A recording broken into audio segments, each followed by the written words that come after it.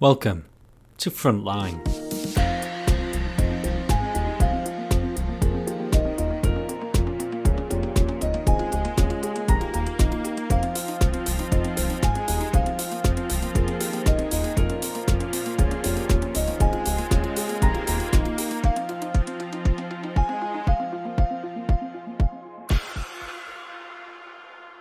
Welcome to Frontline. My name is David Gill. I'm Andrew James. And in this episode, we are going to be talking about the world of addiction and responding to people in addiction. I guess even the terminology is an interesting one because, as I've just mentioned there, we're talking about addiction today, but sometimes you hear people refer to it as drug use, drug and alcohol use, medication perhaps, substance misuse. And I always find that interesting because is it misuse when you are using it for a reason? So is it substance use? One of the, I guess, a more positive term you're hearing is substance use disorders. You also have things like steroid use, which is something works more on your body than a psychoactive effect. You have new psychoactive substances, formerly known as legal highs. Basically, it's a big area, isn't it? It's a weighty subject, yeah. We're not one to shy away from them.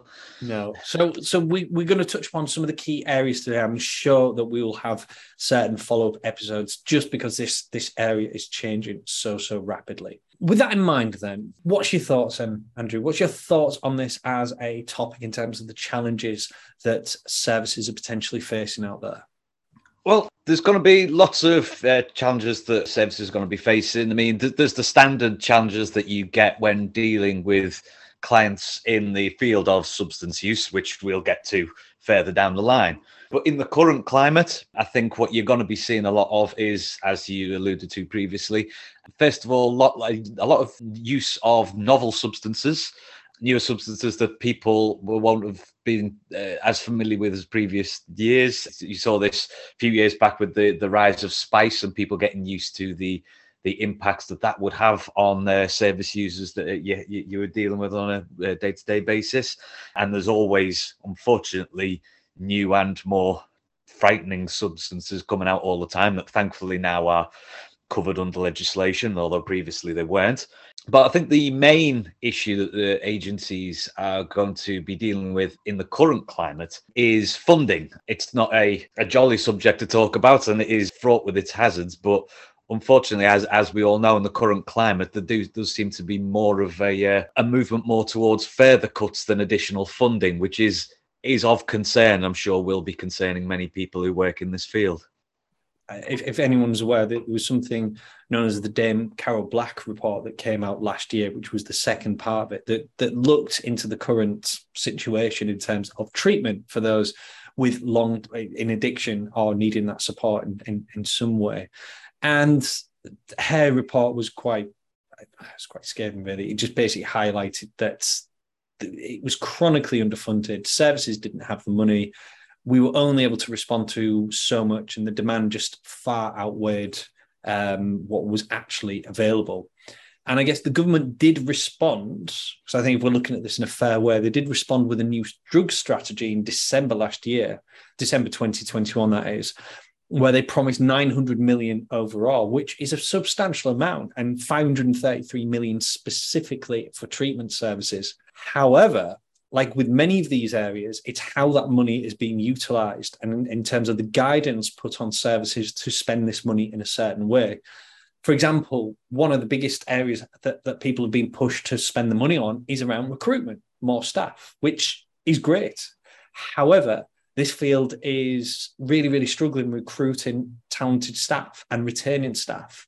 And so the challenge you've then got is you're giving these services the money, but telling them to spend it in a certain way. And if they can't spend it, unfortunately, as we know with how this whole works, is it's often you are left with the use it or lose it attitude of if you don't spend it, you obviously didn't want it, so we're going to take it off you. So there is not only is finally some funding going in, but maybe it just isn't being utilised as well as it could be. I think, unfortunately, this is something that has been seen in other areas as well. I mean, I know this could be an entire other show in itself, but I know the drug treatment, drug services, although they do the staff in there do a very good and very important job.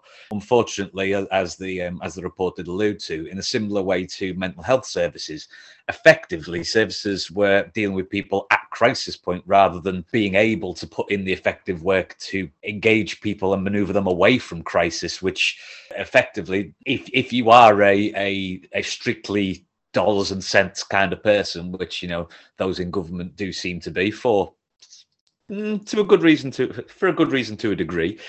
The public purse it's a finite figure and it has to be spent in a certain way. So if you are concerned about where money gets spent in a cost-effective way, maneuvering people away from crisis points surely is the most cost-effective, because once someone hits that point of crisis, you could see people having to deal very quickly with mental health services, NHS ambulance services, A&E, and then further down the line, it could be inpatient support or outpatient support. Whereas if you could get more targeted and focused drug treatment prior to the point of crisis, cost efficiency, it works. But unfortunately, that mindset just overall just hasn't been there, which is sad, quite frankly. If you kind of look at the most basic measure of this, the most tragic measure, which is, of course, deaths associated with drug poisonings, the latest statistics showed 4,859 people lost their lives, which was an increase on the previous year. And just since 2015, when there was 3,674 deaths, that's been a 1,185 increase in just 7 years, which is just an astronomical amount of people being affected by this. And there's been various studies that have been completed that have shown that actually so much of this is to do with those austerity measures that came into effect just over 10 years ago now, when we started to say, well, we've got to tighten our purse strings and we can't afford to do this, this and this. And there was a misconception that the reason why drug-related deaths have been going up is the cohort of users that may have got into it in the 90s and now, unfortunately, their bodies are giving up. But that isn't the case. It's because we have just been chronically underfunding those services for such a point that could do, as you mentioned, a lot more proactive, person-centered, positive work. And it now just focused, unfortunately, just on those crisis events. I know that a lot of the work I do with drug services, it's just that the caseloads, my goodness, over 100 people for some places. And I don't know about you, but I struggle to know what someone looks like after about 20 people on a caseload. 40 people, you really struggle with. 50, ridiculous. But over 100 people, and you are one person. How on earth can you support that person, manage the risks, and ultimately help them in their recovery? It's just nigh on impossible. And it's one of the reasons why we've seen over the last X amount of years a push in drug treatment to move towards groups only, group ways of working. And again, I've got nothing against group working, but it has to be seen as a viable option, as part of a suite of options rather than the only option. Unfortunately, so many people are needing that support, needing that help, and being told, well, you've got a long waiting list, and when you do, you've got to go into a group, or you've got to talk about things you might not feel comfortable doing. It's a system that hasn't been working. There's no wonder why a lot of people who are very vulnerable have been voting with their feet and not turning up. And I just want to make it perfectly clear that we are not attacking drug services here, because they are doing the best they can with what limited money that they have been given over the, again, last X amount of years. The high levels of caseloads, unfortunately, it's one of those vicious cycles. The high level of caseloads then leads to a difficulty in maintaining or recruiting staff, which then becomes just a recurring problem throughout the field. We don't want to be dwelling too much on the dark sides of these things. I know that sometimes we've had these discussions, and sometimes they can fall into something that could be seen to be a pit of despair. That's not where we want them to go to, because, as we said before, there are a lot of brilliant people who work in these fields. There's a lot of brilliant work that happens in these fields, but we're just trying to, I guess, in fairness to them, try to paint an accurate picture of the world in which they are doing this work. And unfortunately, that is not always the brightest. What we're trying to do here is just put it into balance, just be honest with the current climate that we are in. It's a difficult, challenging climate. And the thing with it, you mentioned it earlier on about the challenge with everything that's with people using drugs in a chaotic manner, is it's like a ripple effect, everything that goes out in terms of accessing mental health support, perhaps ambulance crews in hospital, maybe in an inpatient unit, all of those things stems from this issue. And I think, again, one of the problems has been with how services have classically been commissioned. There was a period when there was a push towards positive multi-agency working, everyone under one roof working together. And that kind of lost its way a little bit. And we saw a lot of services commissioned in isolation. And I think one of the terms I've heard quite a lot is what's called competitive commissioning, where these contracts were put out towards the drug services or the providers out there with almost an expectation that they would fight over it. And it's a horrible thing to see this competitive commissioning where, say, me and you are different agencies and I come in and offer this one figure. Oh, you're offering this budget of 10 million for this service over 3 years. I'll do it for 9 million. Then you sweep in and go, 9 million, I'll do it for you 8 million. I'll slash all my staff. I'll up the caseloads, but we can do it. And again, I don't want to simplify very complex arguments, but that's ultimately one of the factors within this, is that we've just got used to doing more with a lot less. And at some points, like anything, there's going to be that breaking point. Okay, so then the question then comes, what have we seen then as in practice that we will have seen ourselves, things we would have heard about, or just different changes in strategy that we've been made aware of that could be positive or beneficial ways of addressing this issue? There's one that I'm sure will be mentioned at some other podcasts at different times, of different approaches to the issue of drug addiction, treating drug addiction.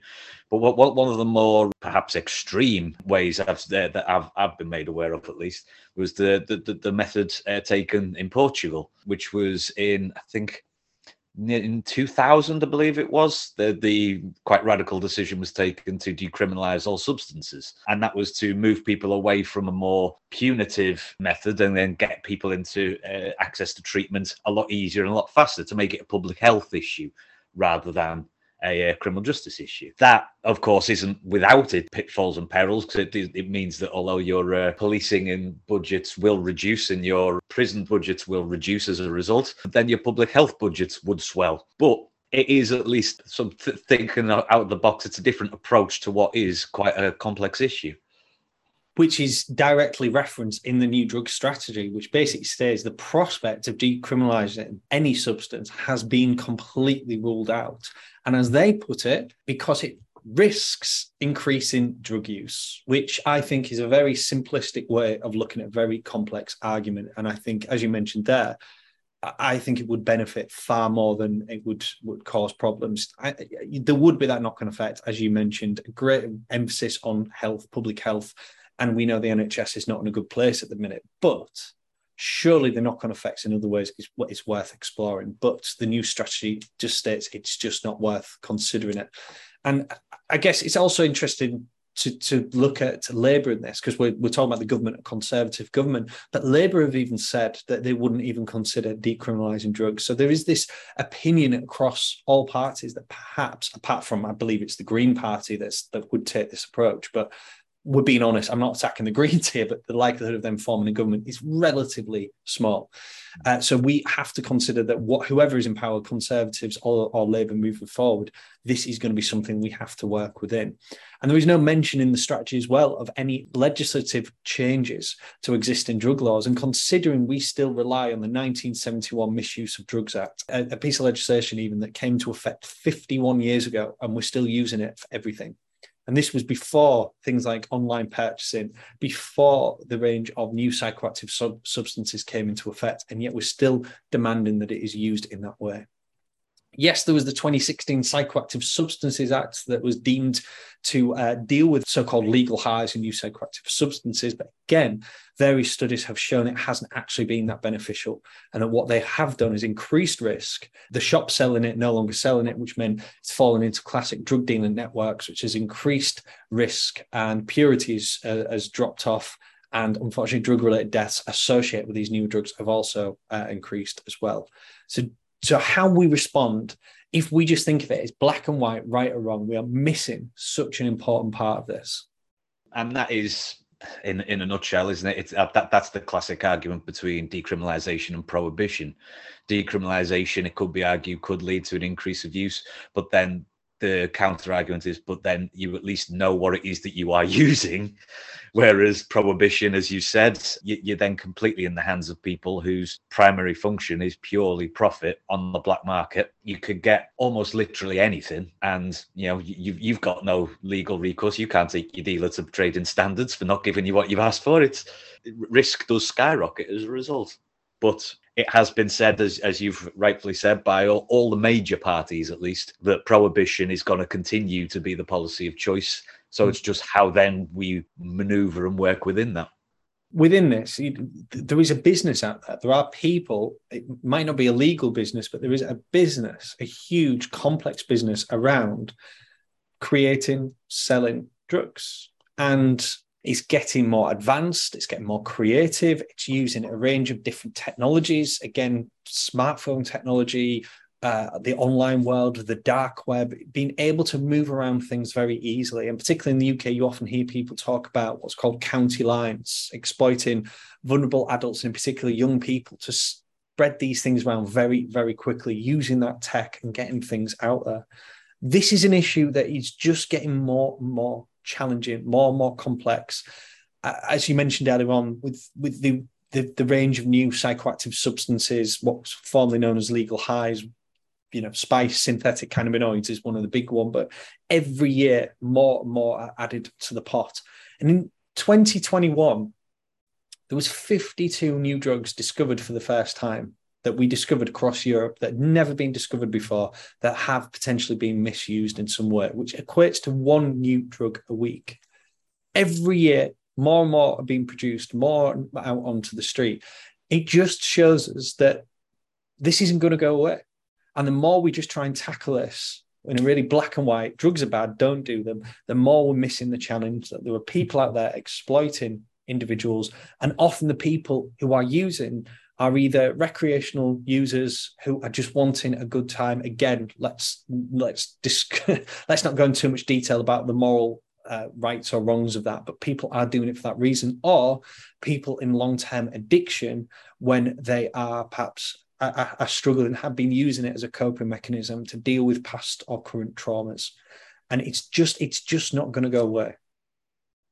It then becomes what would be the issues then of access and support then for people in with addiction issues. And on this note, and the first one that comes to mind for me, especially when we talk about this in the context of a policy culture of prohibition, the first one that immediately springs to mind would be shame. There is a great deal of shame attached to, or stigma certainly attached to, drug users. If someone is carrying that round, if they are in long-term addiction due to, as you've mentioned, taking substances to mask either current or past trauma, that is only really going to heighten that level of shame and angst.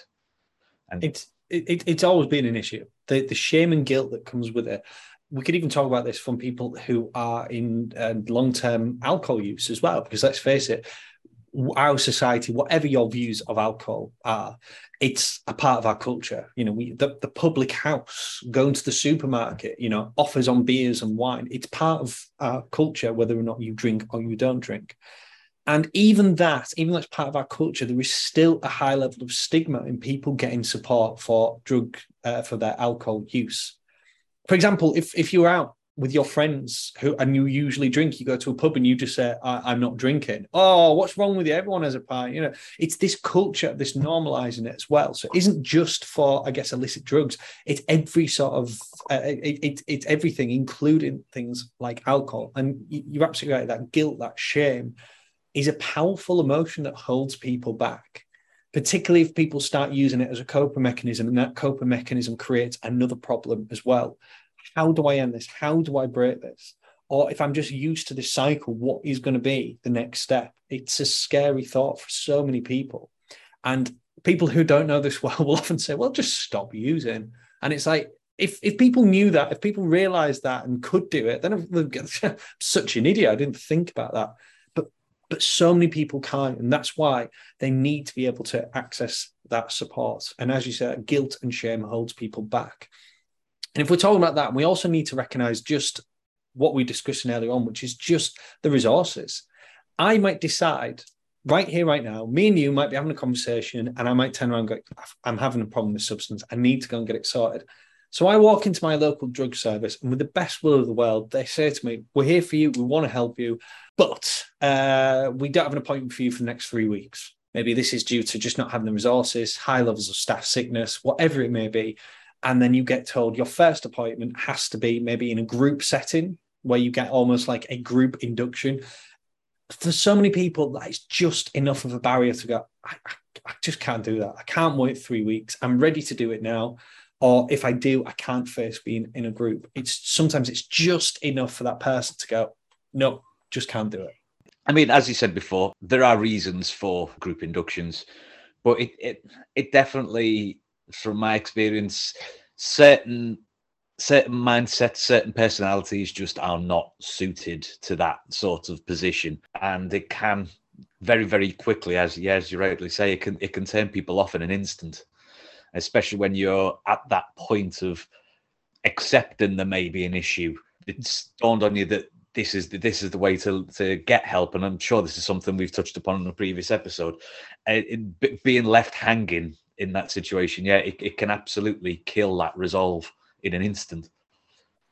We have to think about how services are being commissioned. I know we were discussing this earlier on, but one of the things that we've seen has been a common way of commissioning drug services, particularly in the last 10 or so years, has been these one-stop shops for everything.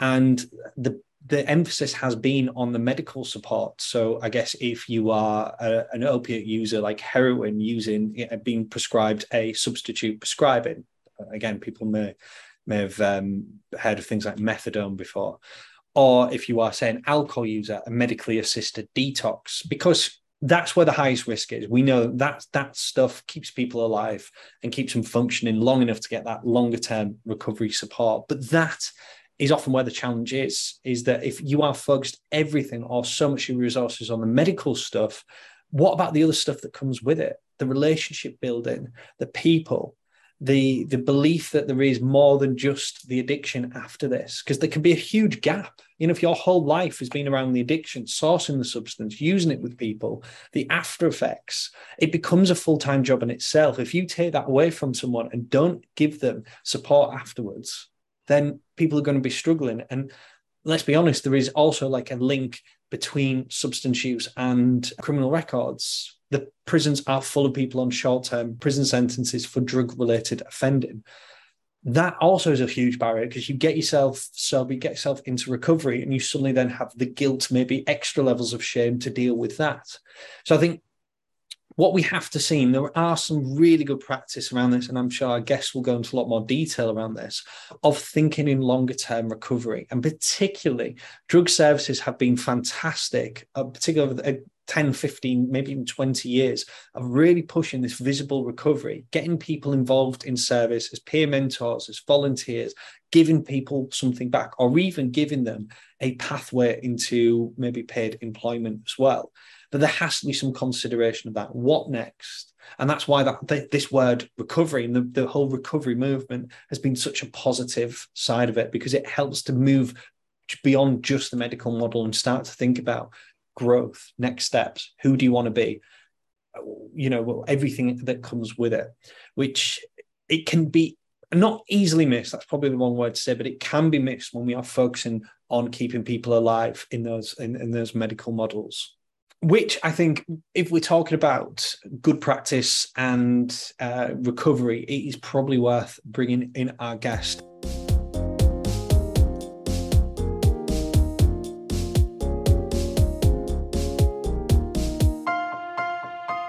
Okay, welcome to our guest in this episode. So we will begin with, who are you and what do you do? I'm Helen Cook. I'm working in Forward Leeds. I'm in the middle of two roles at the moment. So I've been in Forward Leeds for about 4 years, and I've come to Forward Leeds as an area manager. So I'm an area manager for the West Northwest of Leeds. I'm one of 3 area managers that the contract has. And I'm just moving in now to the operations director role. So I'm just over two jobs at the moment. What is it like to run a service supporting people with substance use issues? Well, it's always a challenge. I don't think it's ever not challenging. And obviously the picture changes from one year to the next. COVID era has been quite a challenge. Here at the moment, we definitely feel like we're moving out of that era. Definitely feel like we're putting the pandemic behind us. We're moving on. We've learned a lot through that process. You know, it was difficult for all the services right at the beginning of COVID when we hit lockdown and how to respond. And we've been fortunate in Forward Leads as well to have some research going on in the background. So we're looking forward to some of that research coming out. It'll look at our response to COVID, how we worked, the benefits of remote working and what works and what might not work so well.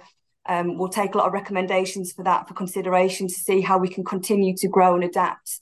We might be coming out of the era of COVID, but we've got a lot of lessons that we can learn from and still take those recommendations with us and see how we can continue to develop the service going forward in our post-COVID era, if you like. Whilst we're on that subject, it's probably worth discussing about your response. Yeah, so at the start of COVID, it took everybody by surprise almost. It was everybody's in the building one day and then the next day we can't be in the building. So the sharp shock was to get everybody mobilised to work remotely. In Forward Leads, we're very well, we've got a great contract, we've got everything we need, we deliver a fantastic service. We were probably caught short on the technology because we didn't all have laptops, we didn't all have mobile phones. So mobilising everybody to get home and get that kit and equipment and take things home with them, we did that. We had to implement rotas. I think what we did really well in COVID was we didn't shut the doors. So we continued to deliver practically every aspect of our service one way or another. There was some things that we couldn't deliver, for example, BBVs and urine screening, some of the close contact work that we do. But we just had to mobilise and work remotely and work through it much like everybody else. Make sure we all had a presence here, made sure we knew where our service users were. We started out at the beginning of COVID with quite long lists of people that we really needed to make sure we got a hold of, and we did home visits and made sure we had eyes on everybody who was in our service. We went to great lengths to make sure we could make sure everybody was safe and well, and implement everything we could to make sure everybody was safe and well as well. So how does this fit in with your wider approach then, this response and perhaps your learning over the last couple of years? I think some of the learning that we're going to take forward and some of the ways of working that we have implemented through this will go hand in hand to complement some of the other approaches that we've been putting into place. So pre-COVID, we started working and thinking about our approaches regarding becoming trauma-informed. We had a plan that had been established within Forward Leads to look at how we want to become trauma-informed. It was certainly the direction of travel. It's a way that we wanted to work. It was progressive. Finding a right time to dedicate the time and attention that requires, that is something that had been a bit of a challenge. We're always so busy. Forward Leads had been a new service, a new partnership. It spent a long time sort of coming together as a partnership and growing and, building those solid foundations. Pre-COVID, we were at a point where we could start thinking about what we can do next, and becoming trauma-informed is one of those areas that we felt that we had the time and capacity to focus on. The timing of it was quite interesting because my first meeting that I had with regards to setting up Becoming Trauma-Informed was actually in the middle of COVID. It was in the June of that, or May of that first COVID year. So it was very much about what can we do in these difficult circumstances. And I guess the journey that we've taken to become trauma-informed would have looked probably very different if we weren't doing it in the middle of COVID. So the order of events, the order that we did things might have looked different if we weren't in COVID. Definitely taken a slow process of what we can do, chipping away bits and pieces here and there, working with the restrictions that we had, thinking about trying to be trauma-informed, trying to welcome people back to the service and how that might feel for people, recognising that, our service users were in a very different world pre and post-COVID and during COVID. How are they going to feel about coming back to the service? How safe do they feel? And part of being trauma-informed is creating that psychological safety, creating a safe space where people want to come, and asking people to return to one-to-one appointments, asking people to come back into a building. Could have been quite a difficult time for some people if they've experienced anxiety or if they're worried about the outside world. So one of the things we did, for example, which we wouldn't have done it maybe at the start, maybe we would have, but we did videos to sort of show our service users what our service looked like in each of the three main hubs. So it's going to look very different when you come in. We're going to be asking different things of you. You're not going to be able to just wander in, sit down, have a coffee, chat comfortably with the other people there. You actually are going to be asked to knock at the door. You're going to be brought in. You're going to be asked where to sit. we can't offer tea or coffee at that moment. So it's going to look and feel very different. So we did some little videos about a walkthrough of the services and what it might look like and how it might feel and what the difference is and why. So we just tried to create that opportunity for people to understand the difference in the services. We've done a lot of other work with the trauma-informed approach since then. But, you know, in the early days, they were some of the approaches that we took were, different to what we might have done if we'd started it right now, for example. So it's an ongoing journey for you then? Yes. It's an ongoing journey. I think it always was an ongoing journey. I don't think there's any right or wrong way of doing it. There's so much to do with the journey of becoming trauma-informed. Knowing where to start was quite a challenge. And there's so many ideas, there's so many options. There's every time you look at one area, it feels like it opens up a Pandora's box of other areas and the knock-on effects. So it could be quite overwhelming. What we did do is we came to a realisation that we couldn't do everything at once. And we started to pick out one or two things that we wanted to focus on, that we felt we could focus on. And we've chipped away at it that way. So I did a bit of a presentation to the senior management team in Humankind recently. And when you're reflecting and looking back over the 3 years and everything you've done, I had half an hour slot, but I could have probably given them an hour's worth of what we've been up to and what we've been doing over the time and what we've learned and what we've changed and ideas for the future. And it's quite a journey, definitely. Maybe 2-3 hours, perhaps. Easy. Fantastic. So a lot of changes happened, and as well externally in terms of government policy, we had Dame Carol Black's report that came out last summer, which helped influence the new drug strategy that was released in, I believe, December 21. We're almost a year down the line. What's been your reflections on the impact of the new drug strategy, I guess, for the field and also for Forward Leads, perhaps?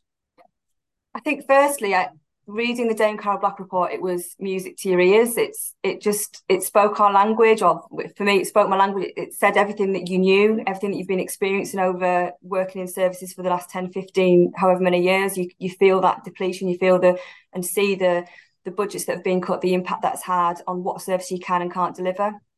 So it was a breath of fresh air to have the report for me. And within Forward Leads, we've been really fortunate to benefit from the recommendations of the report. So we're one of the priority areas. We've been able to receive some new incoming funding from OHID. And we were also fortunate to have that start from year one. So we're already implementing and expanding and growing and, improving what we're doing from already benefiting from this incoming funding from OHID.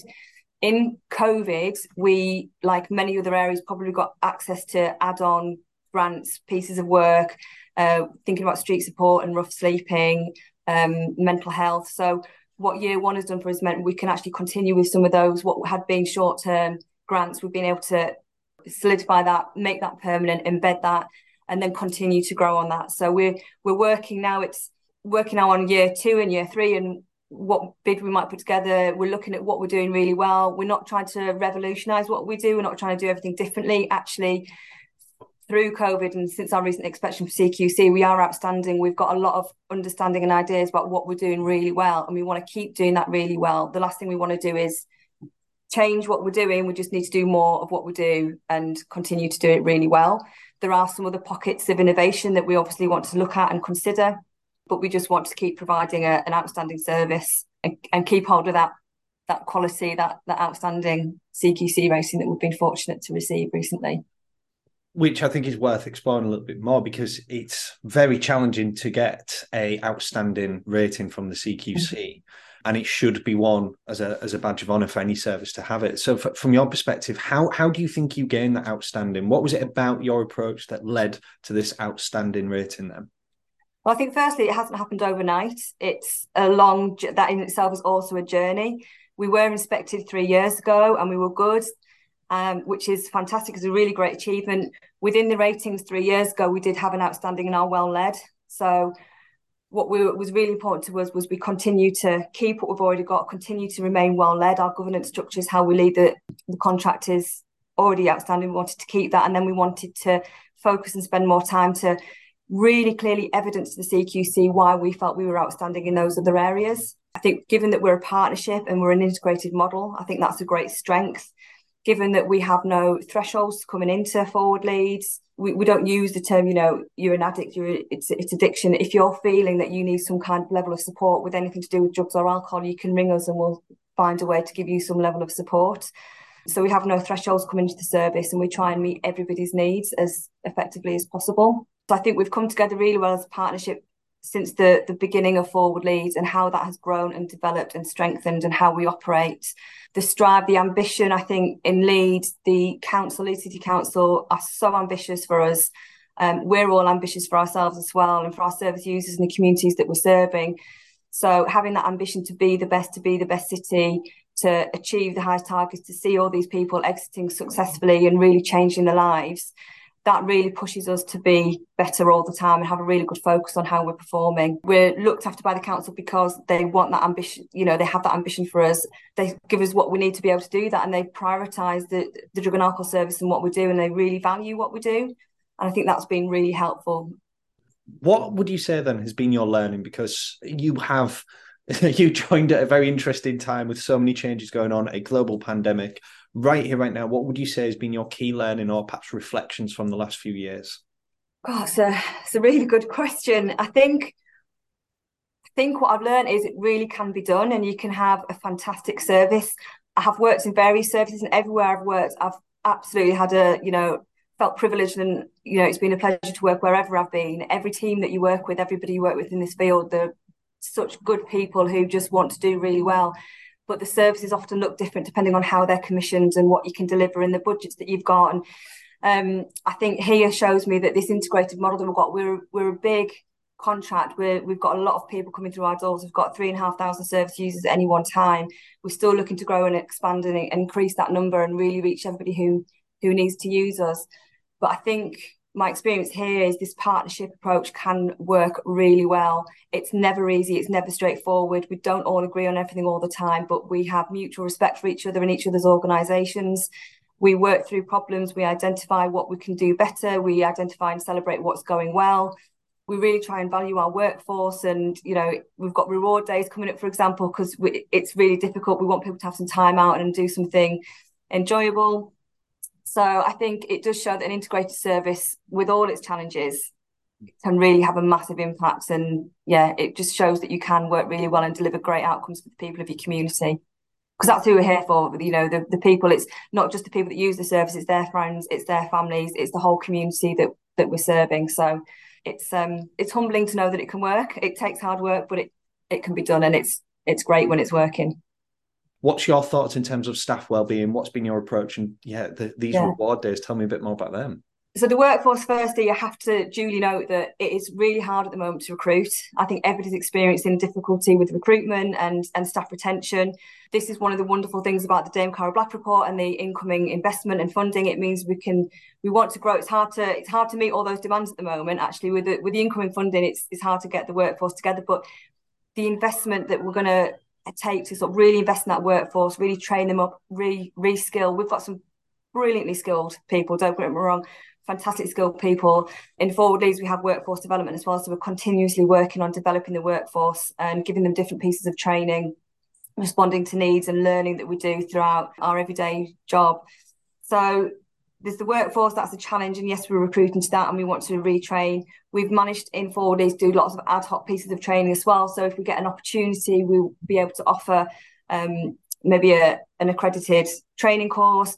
We use the skills and knowledge of our staff who are willing and want to sort of share their knowledge and skills in what we call PDGs, professional development groups. So we offer different pieces of training that all the people in Forward Leads can have access to. As a lead provider, Humankind has opened up their training suite to our partners as well. So we make sure we've got a level of consistency of training and opportunity for all our staff across the whole of the partnership. Wellbeing, there's lots of organisations like ours will have access to things like wellbeing hubs we've got a wellbeing hub on our Cascade, for example. We have mindfulness for staff on the Mondays that is done by one of our group workers that anybody can dip in and access if they feel that they need to. We support our managers, support our staff. We recently, as part of our trauma-informed implementation, our trauma-informed approaches, I was able to secure a role for somebody to come in and deliver the reflective practice. So recognising the impact of our line of work on our staff members as well, and how that impacts them. It's a lot of high risk. It's a lot of difficult situations. It can be triggering for them, re-traumatizing for them. It can have a really impact on them. So bringing somebody in to offer them that reflective practice in a very safe trusted environment where they can think about the impact of their work on them and their responses to it, and understand their responses to it and how that's impacting, has been really important. Again, you know, that's a piece of recruitment that we've got going on, so we'll be recruiting to that again shortly. But recognising the importance of the staff wellbeing and looking after your staff so they can look after the service users. You know, our key priorities are service users, but we have to look after our staff as well, and we do what we can when we can to recognise that. Simple things like, a culture of just praising. If somebody's done a great piece of work, I get loads of emails from managers about their staff, and the clinician has said this about my RC, and it's just a great piece of work, and we just want to say thank you. And Joe went above and beyond on this piece of work, and it was, and they recognise and value pieces of work as it goes along, and they send us emails, and we give that recognition, we give that thanks back. And when we can, we do days. So a couple of years ago, one of the days was a walk. So we took some time, went out for a walk in Grassington, or some people did some laser quests or whatever. We ask what they want to do. We find an opportunity. We agree it with the commissioners. We don't interfere with the service delivery. That's also key. We don't just shut down the service and off we go. We find a way to give people an opportunity for some time out and just show that we reward them. You can't always just pay everybody loads more money. That's unfortunately that's not always possible. But even in this challenging time, all our organisations, charities, do what they can to try and bring that recognition and try and do what they can for people's salaries and try and pay people as fairly as possible. So that's a constant conversation and discussion as well. And given the opportunity, we absolutely want to give thanks and reward in various different ways to our workforce. I guess at this point, if anyone wants to know anything more about the good work that you do in Forward Leads, how can they find more information about your service then? Well, we've got a website, Forward Leads website, and our phone numbers are on there. Recently, we've been doing some recruitment webinars, so watch out for those as well. So if you're interested in working in the field and find out more about working with us, one of our new ways to try and reach people is to talk about the roles that we've got available, meet some of the staff, ask some questions. And I'm sure there'll be other things that we're going to be planning throughout the years ahead and the months ahead about events and how we're going to try and engage people to come and learn more about us and to come and work with us. But in the meantime, we've got a website that you can go to, and that's a great first point of call. Thank you very much, Helen, for your time. You're welcome. Thank you very much for having me.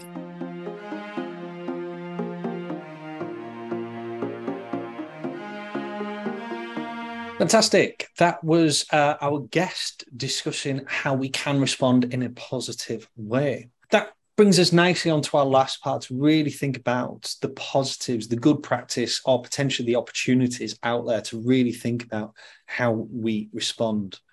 What do you think then, Andrew? What's your thoughts then about good practice, response, positivity? What can we do around all of this? Well, in terms of good practice, and I don't want to be sounding like a broken record or anything, but one of the main points that always comes back to me is it's important for practitioners to be respectful and treat the service users with dignity. I know that seems like the most obvious thing in the world to say, but as we've said, quite often, not always, but quite often, you'll have cases who are using drugs to mask trauma. So they're going to feel that there's going to be guilt and shame attached to that. And then on top of it, there's the social guilt and shame that's attached to the drug use. On top of that, if they've had access to criminal justice, drug users, apart from sex offenders, tend to be at the bottom rung of the criminal hierarchy. So there will be a guilt and a shame attached to that. And they'll be not always used to people engaging with them or speaking to them in a respectful manner, which, when you actually stop to think about it, is an absolutely awful thing to say, but is true. So trying to build from a place of dignity and respect is the most important thing. Yes, there'll be setbacks, that there may be pushback at certain times, but if there's a maintenance of that dignity and respect, it can give people a stake and license in things, something to hold on to when they're going through this long and complicated journey. If we're considering that approach, which I couldn't agree with you more, I think what we also have to do is think about how services are commissioned and how staff are supported to do that, because so many people I've spoke to who are frontline drug workers now are just caught up in the chaos. As I mentioned, I'm used to dealing with, I've got so many people to see, to tick off, and it's become almost like an admin risk management exercise rather than building and maintaining positive relationships. And I think so many people who are doing these jobs are looking for that, are wanting that reduction in caseloads to drop, and are wanting that time with an individual to know who they are as a human being and give them that relationship and build those positive connections up, which is so vital. You know, I sometimes think we can fall into the trap of sitting down with someone and say, right, what's going to get you drug free? And I think sometimes that's being drug free is only half the story. For me, it's about what's going to get you happy, what's going to get you to a good place in life. What does your recovery look like? And work with that person along the way and look at a more holistic approach. We talked about the challenges of multi-agency work, and I think this probably comes up in everything that we talk about, rightly so. But again, when we're thinking about people in long-term addiction, there is, again, that ripple effect that as I may be starting to deal with my addiction issues, I'm suddenly aware that I need more stable accommodation. So I need some level of housing team, or if I'm still living in a chaotic environment, maybe an outreach team. I may have been medicating, so I might need some support through mental health services or dual diagnosis work, so I can work on both of those things at the same time. It might be that I've lost connection with people. So it might be activities that build up positive human connections. And again, that's really, it's really positive to see in the world of addiction. You have things like recovery communities and recovery groups based on things like the 12 steps model or the smart recovery model, where people can come together in that mutual aid and that connection, which is so vital. And that stuff has been there, but that's just been the only option. I think bringing in the more person-centered one-to-one support that groups, drugs workers can offer beyond just groups, it has to be explored and it has to be pushed as much as possible for the well-being of people who use it, but also the well-being of staff who actually want to do that and make a difference. Something that you mentioned earlier as well, agencies and the support that involves people who've gone through the recovery journey with peer mentors or whatever particular name that you wish to place on that. I've always found that sort of connection is always vital as well, because you can work with someone and know all the theories till you're blue in the face, but if you've got someone who's actually walked the walk, who actually knows the difficult decisions, the different angles, who may have different ideas of, okay, how to manage your cravings, how to deal with these situations with a little bit more real world application than simply just knowing the theories. It lends a lot more credence and has a lot more power for people when they're going through that journey. I think that is also something that is absolutely vital when it comes to positive practice. And another thing that I wanted to mention as well, I'm not sure if they still do this now, but I remember way back in another life when they used to have court dates especially set for people to review the progress on drug and alcohol treatment orders. Sometimes these were quite honestly the source of some of the possibly the most cringy moments that you'll have ever had in your professional career. I remember one time a magistrate telling someone who was just starting out on their recovery journey of quite a serious crack and heroin addiction, genuinely just said, oh, well, maybe next time when you feel like you might relapse, just go for a run. Yeah, it comes from a good place, but it ultimately isn't that helpful. But what these situations can do for people who are actually seriously pushing through and making big strides is it gives extra validation and positivity to remind them that, yes, this is hard, but you are doing well. You are progressing. And even if you think it's only small, it's still progress. Well, another thing I'm thinking about as well is that with all the challenges that we talked about, in terms of not having the resources and having that person-centered approach, we have to invest in staff, because everything that you just talked about then and what we've already discussed, if you don't have the staff there that are trained and supported, none of this can work. And I often do a lot of work with agencies around emerging drug trends. And it's such a sad thing when you're talking to someone that's perhaps worked in this field for many years, who suddenly turns around and says, I feel incompetent. A heroin user walks in, an alcohol user walks in, a crack user walks in, I can deal with it. Someone using synthetic cannabinoids, the spice drugs, or other sort of unknown powders or dodgy illicit benzodiazepines that I've never heard of before, they suddenly go, I can't deal with this. I'm not good enough. I don't have the skills to do this. And I'm like, you do. You've just been in an environment that's just been about firefighting and dealing with that situation for so long. So I do think we need to get better at thinking about how we keep on top of all these new trends and recognize that we can respond. We don't need to know everything. We just need to know some key bits of information and really think about how can I use that to support individuals as well. And I also said, just to drug services, advertise that you're there to meet the needs of newer substances as well. Because so many people believe I'm using something new, so I can't go because I'm not a heroin user. Do you know, I don't need a methadone script. So what's the point of me going there? Again, it's challenging the stigma, not just of me needing support, but thinking that drug services aren't there to meet my need. Subjects like this and more are things that you could learn about for the people who attended our quarterly substance misuse briefings this year. Thank you to everyone who did, and hopefully see a lot more of you next year. But enough shameless plugs. I'll leave that there. but again, this is why we run things like that, and that's why I deliver so much around these emerging drug trends. It's interesting, of course, to know what's going on, but it's also to just reassure people they've already got the skills. It's just a bit of knowledge to reassure people can be the most powerful thing. And having those quarterly meetings just helps with that. And I think the challenge of this whole area is there are just so many things to consider. And, you know, we've definitely filed this episode under the introduction rather than a full in-depth look at everything. So I think you could talk about accessing services in a lot more detail and look at it from other areas as well. We are going to put on the podcast feed a link to find your local drug service. So if you want to know more what's out there, or if you yourself are maybe thinking you could do with some support, we are going to put a link in the feed there. So please have a click on that and that'll take you to your nearest drug service. If you want to get in touch, feel free to do so. Get in touch on the feed, get in touch with us on Twitter, or drop us an email. All the information is on our feed and also on the website as well. We really do look forward to your comments. If there is anything particular from today that you would like for us to talk more about, or you've got a guest that you think would be really interesting to talk about this field, please feel free to get in touch. I just want to say thank you very much once again for listening. I have been David Gill. And I've been Andrew James. And this has been Frontline. We look forward to seeing you on the next one. Goodbye. Bye-bye.